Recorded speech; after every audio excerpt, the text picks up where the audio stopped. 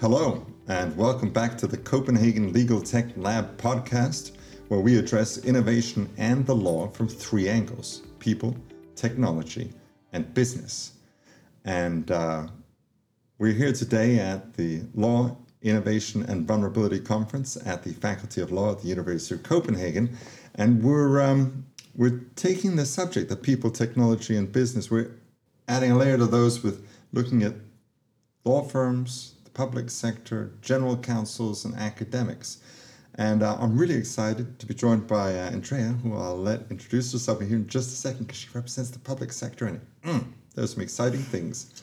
There's amazing potential there, and there are some exciting things happening there, despite what people might think. But Andrea, if you could introduce yourself. Sure, thank you for having me. I'm Andrea. I work... Andrea Lindblom. Andrea Lindblom, yes, that's my surname. I work for the District Court in Helsingborg. I've been there for 10 years. And why am I here today? Well, I'm really interested in legal tech and the future of the legal industry. I am a big legal design enthusiast, and I have met you, Nick, on some of these conferences during the last years, and I'm looking forward to this short conversation with you. For once, a short conversation. We had lots of long conversations. Latest, I remember a particular case, we sat down on a couch at a conference in Stockholm, and boom, it was good, it was intense. And one of the things I like about talking with you is the how do we always talk on how to get it done. There's less of the what if with AI and robots and blockchain and yada yada, and it's how do we get people to do the basics, the small stuff, and culture. Yeah. And so this is law, innovation, and vulnerability, and we focus a lot on the people here. Yeah, absolutely. And there are quite a few conferences that are about the tech and the AI and the law, what's going on, and that's really interesting and super important. But it all has to start with us, the people, and I'm very interested in these.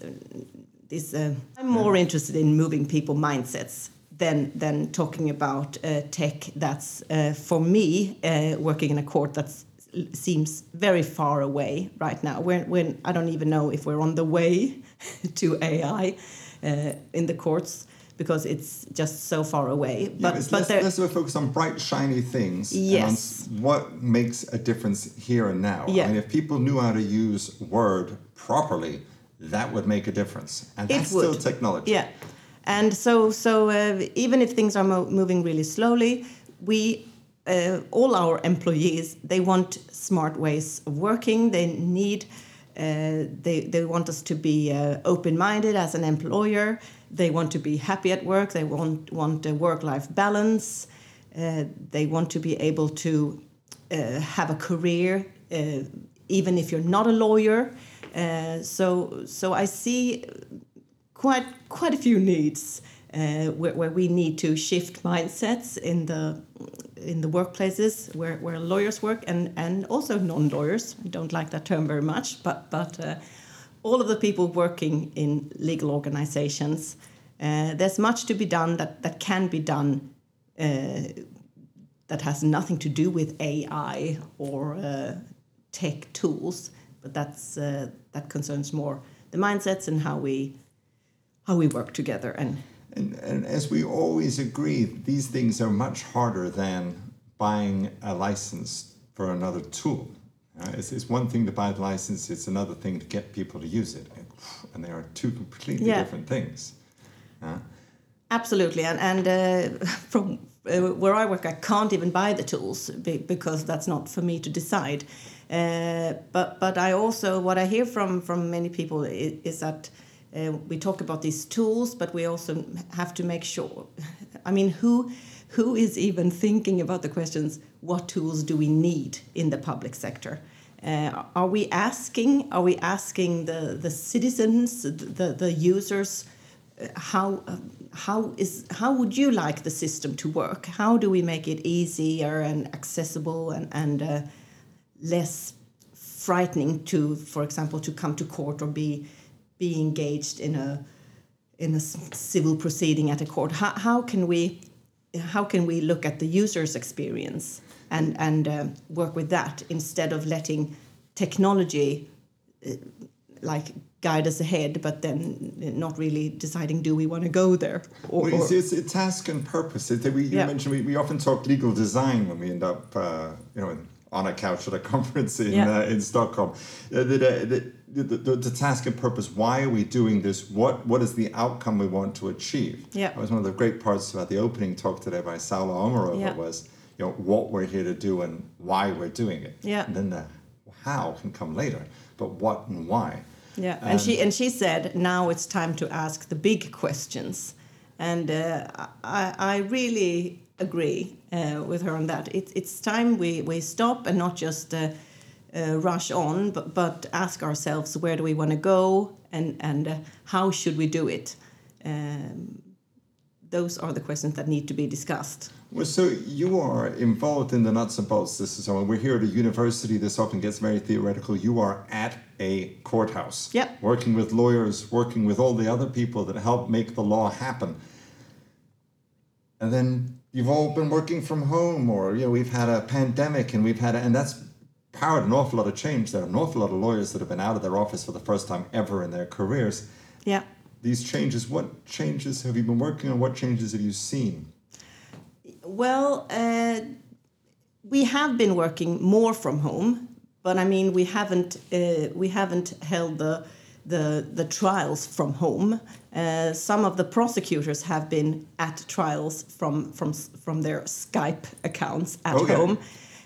So they're blended in many cases. So very much hybrid. Yeah. And I think the general opinion is that it's worked okay, but should we settle with okay?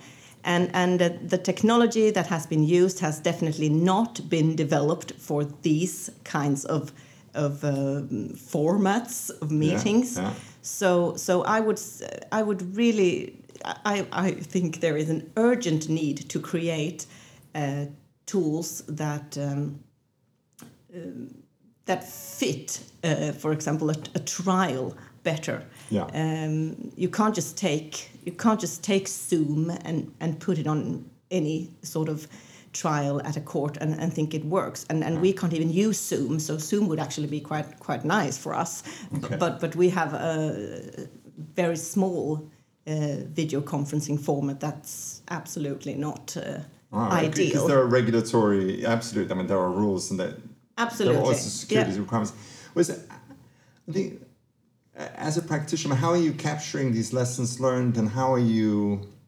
We're trying to push for change where we think it's possible, where it's even worth the while. How do you figure that out? I mean, is that just a couple of the enthusiasts or the people that believe? Is this over coffee?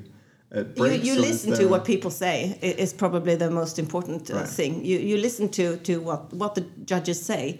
Is the technology working for them in their courtrooms? No, it's not. It's not working very well. No. It's actually quite frustrating, and I mean, they're like all of us. They are used to using technology in their daily life, and why shouldn't the court's technology be better than it is today? Is this you, like personally, as an enthusiast, gathering this feedback from them? I mean, do you have a method? I think we all are gathering that, and we are discussing these issues where I work. We are a few and panels, or is this general discussion? I would love it if there would be more panels. And I mean, everyone I talk to in the court system thinks that we should be addressing these issues much more. But technology and innovation and digitalization is still not like the most. It's not considered to be top management issues, in my opinion, and that has to happen very soon because we are not pioneers. We are lagging behind right now. So we need to do things differently, and we need to focus much more on where we're going and where we want to go, and not just. Let's say I bump in a hand a magic wand. Where would you go first? If you had the Ministry of Justice or if you had the ear of the right people, what would you start with? I think I would start with these really broad discussions involving prosecutors, but also lawyers defending criminals, listening to I mean, it's really important. It's not just one sector's interest that should steer where we're heading. And everyone has the right to a fair trial. How do we ensure that the trials are still fair when we enter a more digital world? Because if we don't, because what happened during COVID was just that the prosecutors suddenly were sitting at home using Skype, so they were not in the courtroom anymore in many Swedish courts.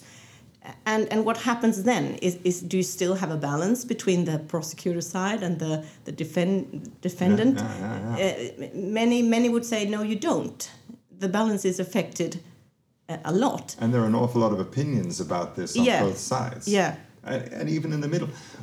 So one of the initiatives in this industry that we're both big fans of is OneNDA.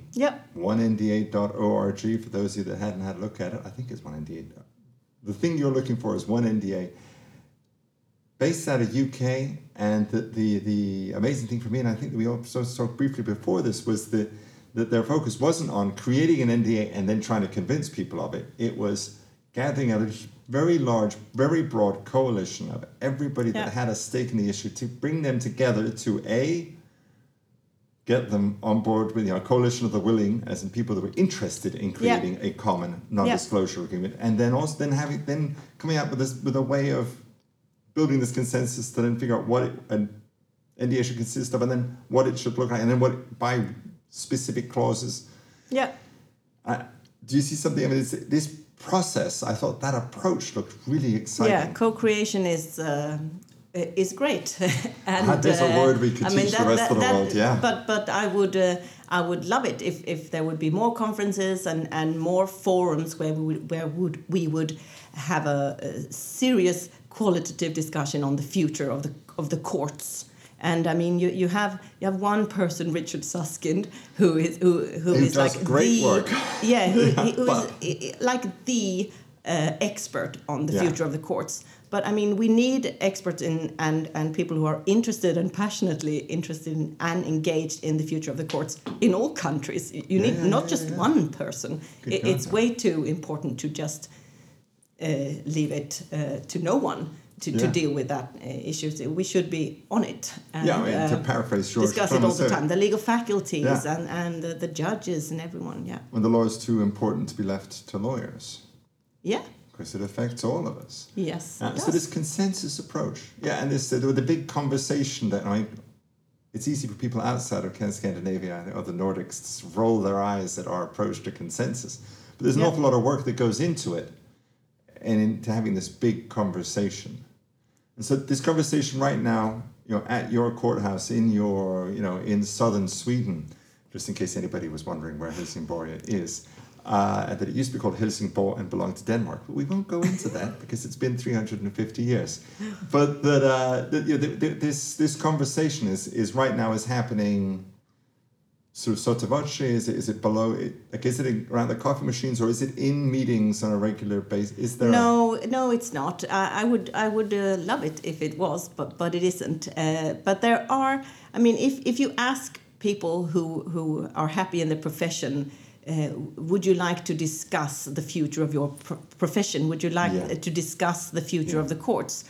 I think very few people would say no. I'm not interested. And therefore it's sort of I also consider this to be sort of a leadership problem.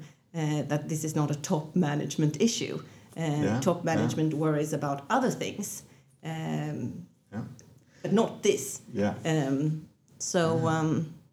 Right, so more fora, and maybe, so more fora, more places for us to talk about this. Broader, bringing in all the players. There may be an opening in talent management, talent acquisition, talent retention. This is a big deal in the law. The top law firms are paying top dollar to keep, attract and retain talent. And we can't, in the public sector, can't pay top dollar, but we definitely want top talent. Right. I know. you provide lots of can't have bad talent working at the court. You need excellent lawyers. Indeed, and excellent people working. We all need that. Yeah, for sure. Well, listen, we could go on at length, as we have done many times before, but we will show a little bit of discipline here. And Andrea Lindblom, this has been a pleasure to have you here. My name's Nick Hawtin. Thank you for listening to the Copenhagen Legal Tech Lab podcast. This is Copenhagen Legal Tech Lab podcast at the Faculty of Law, University of Copenhagen, brought to you by the Hayes Foundation. And don't forget to subscribe and follow us on social media and your favorite podcast platform.